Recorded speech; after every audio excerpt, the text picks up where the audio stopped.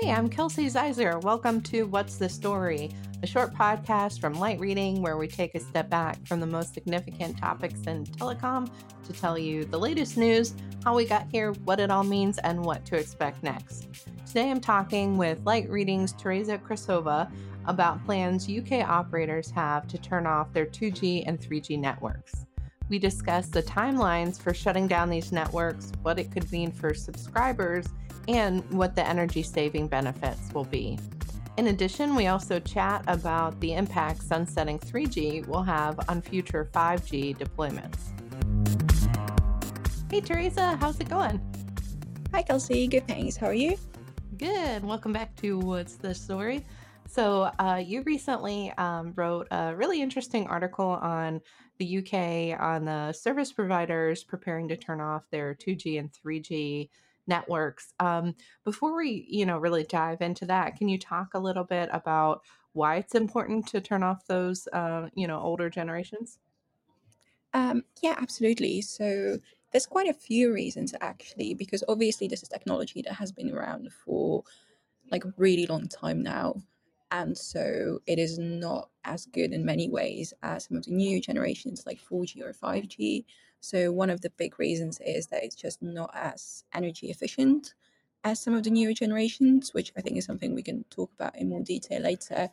But also it kind of, because spectrum obviously is a kind of limit, there's limited availability that kind of telcos can use, and it's often very expensive. So if you free up the frequencies that are currently being used by 2G and or 3G, it allows companies to basically make better use of that spectrum and kind of refarm it and use it for 4G or 5G.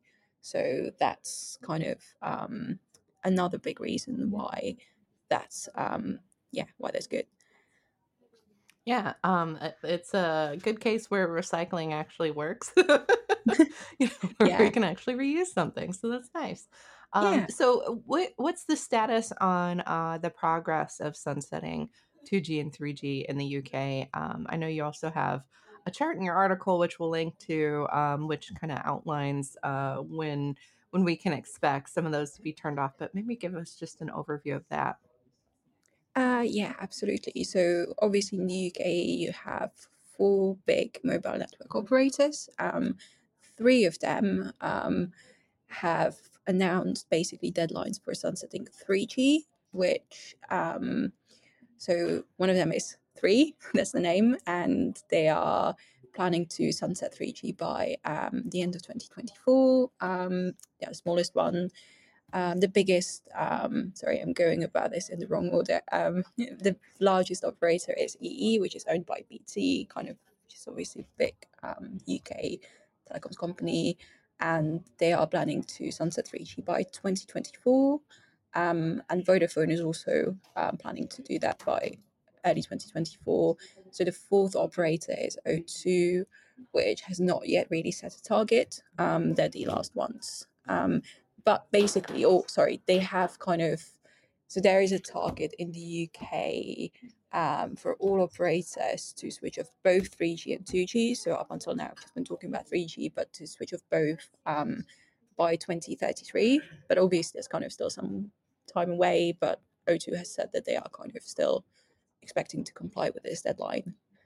Okay, so sounds like a lot of them are planning in the next, 12 months or so to sunset it. So what are some of the challenges to turning off 2G and 3G, and ultimately, what does that mean for subscribers that might still be on those networks? Yeah, absolutely. So first of all, maybe just to explain why 3G is going to be sunsetted before 2G. So 2G currently there's a lot of kind of IoT and machine to machine type of communication stuff that is connected to it, including, for example, smart meters, which is why it's a bit more challenging to turn off 2G than 3G, which is why it's kind of expected to run for longer, actually, even though it seems a little bit counterintuitive given that it's older. So there's a kind of biggest setback there. And yeah, I think for both will kind of to talk about 3G, since that's kind of the one that's going to come sooner.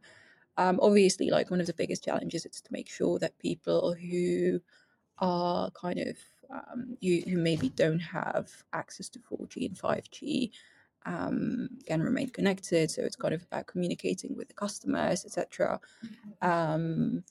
There's also obviously you need to have a sufficient coverage of the newer mobile generations to ensure that kind of no one is left behind.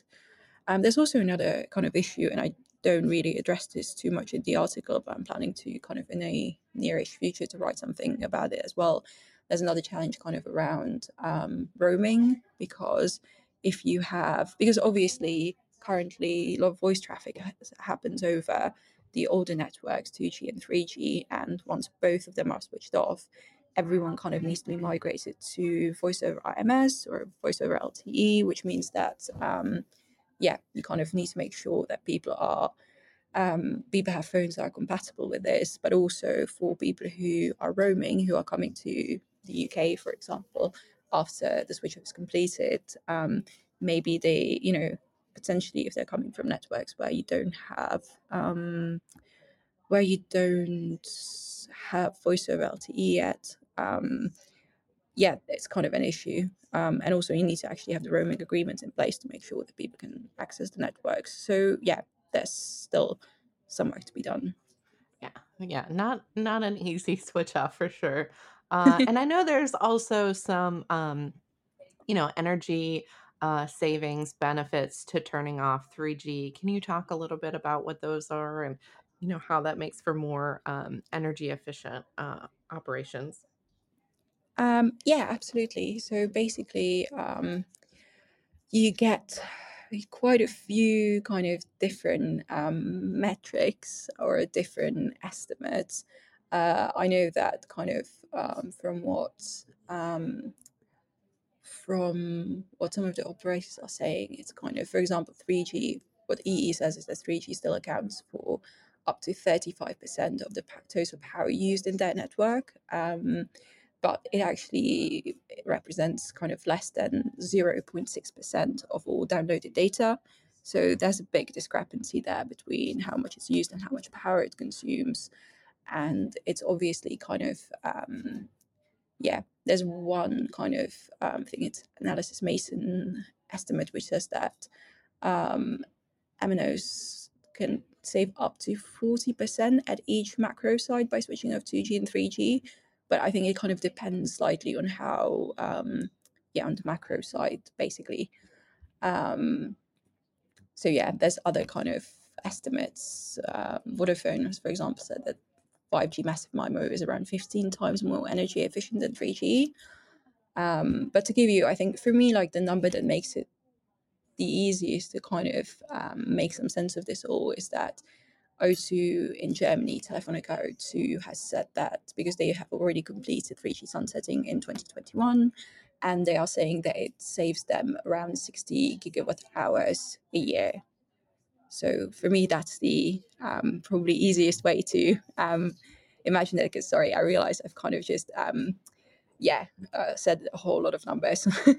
No worries. Yeah, no, that's good. And And I sorry, think just to maybe sorry. yeah, you Just in your article, I remember you kind of likened some of the energy efficiencies to charging smartphones.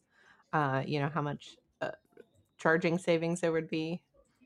Yeah, so that's something that I think EE estimates that refarming spectrum will save enough power to basically fully charge 4 to 6 billion smartphones, which is an It's awful quite a lot. few. It's Yeah, quite a few. yeah. It's almost one smartphone per person on the planet. But they could just charge once.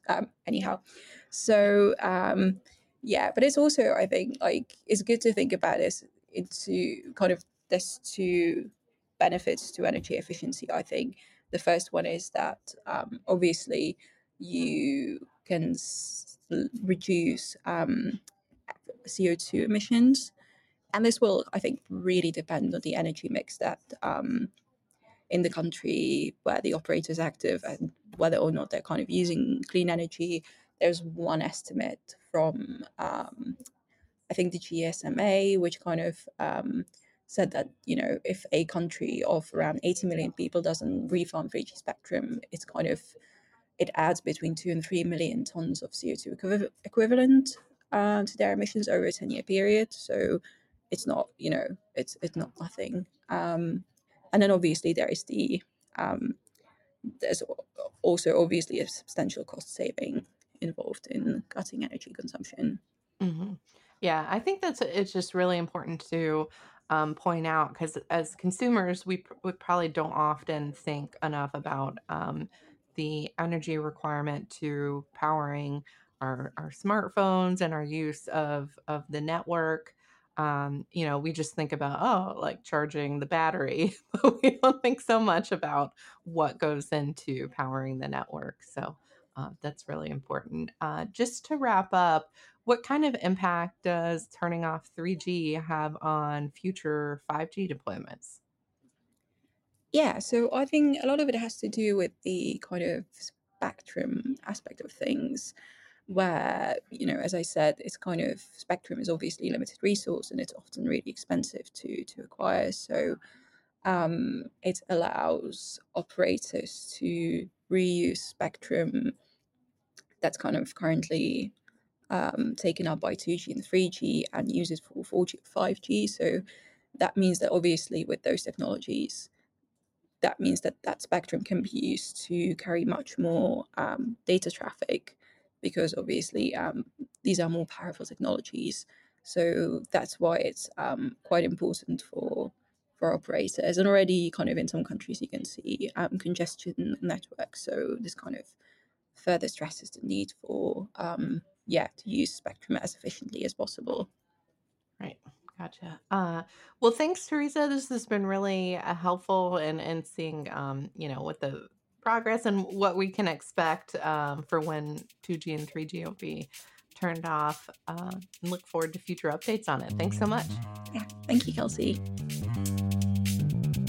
Thank you so much, Teresa, for taking the time to talk today.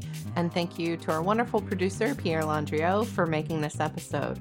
Be sure to subscribe to the Light Reading Podcast for more interviews and insights from the team. Thanks so much for listening, and we'll see you next time.